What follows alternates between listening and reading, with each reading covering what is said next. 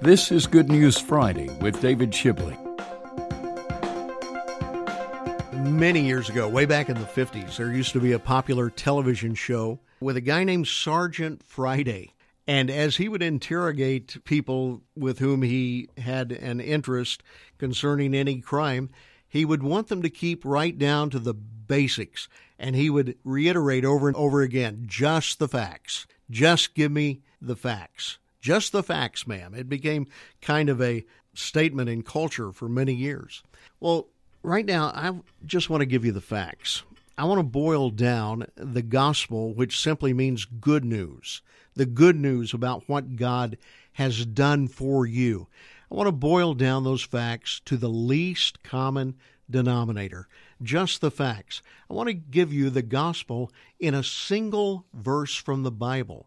This happens 4 or 5 times. For instance, in 1 Timothy chapter 1, verse 15, this short little verse, but it gives the nectar of this good news about Jesus. There, the Apostle Paul wrote and he said, Christ Jesus came into the world to save sinners. Now that's just the facts. Why did Jesus come?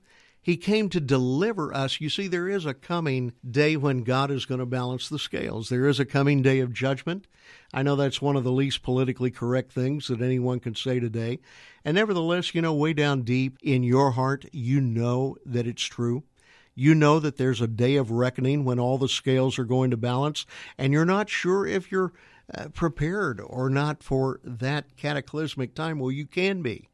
Within the next 2 or 3 minutes, you can make a change of mind and a change of heart that will literally change everything. Why?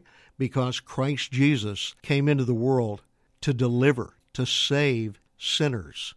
Now, a sinner doesn't mean someone who is necessarily base in everything he or she does.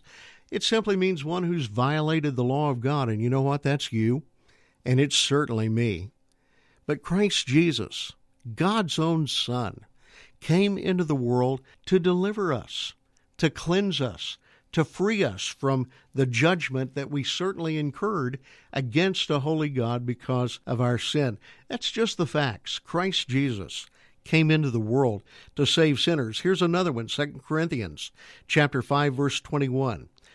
God the Father made him, God the Son, who knew no sin, to be sin for us, so that we might be the righteousness of God in him. Man, you talk about a great exchange. I don't have anything to offer God. There's an old hymn that puts it this way, nothing in my hands I bring, simply to the cross I cling. I have nothing but my unrighteousness. And even the things that I think are noble and really good, the Bible says my righteousness, comparatively speaking, it's just like filthy rags. That's all I have to offer to God, but he who knew no sin, that's the Lord Jesus. He became sin for us, so that we, who by the way knew no righteousness, could become the very righteousness of God in him. That's just the facts. And it's good news. It's Good News Friday. It's good news any day. Now, have you done that? Have you opened your life to Jesus Christ and made that tremendous transfer? His righteousness for my sin. What a deal. What an exchange.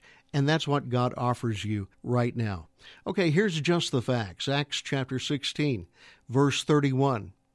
When a jailer in the city of Philippi asked the Apostle Paul, okay, boil it down to the least common denominator for me. What must I do to be saved? Paul gave a very straightforward answer, just the facts.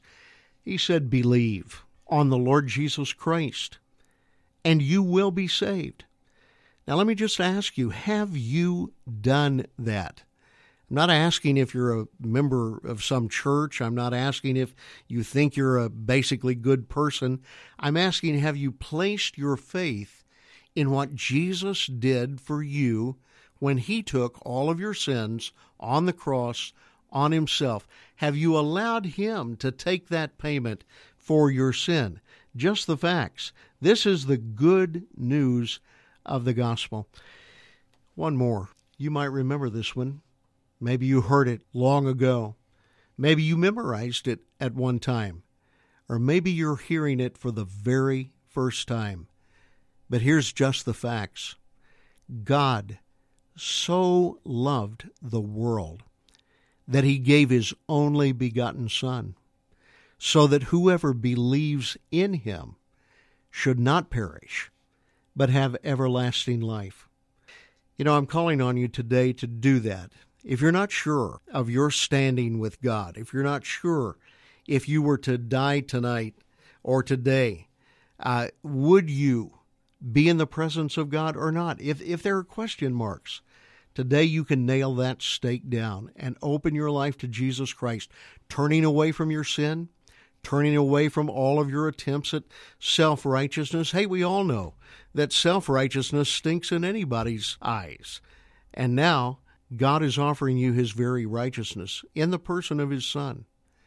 God so loved you that he gave his only begotten Son, sent him from heaven to earth on a rescue mission for you and for me, so that if we'll transfer our trust from trying to be really nice guys who somehow merit God's favor, and instead place all of our confidence, all of our trust, all of our hope for eternal life and forgiveness in what Christ has done for us on the cross.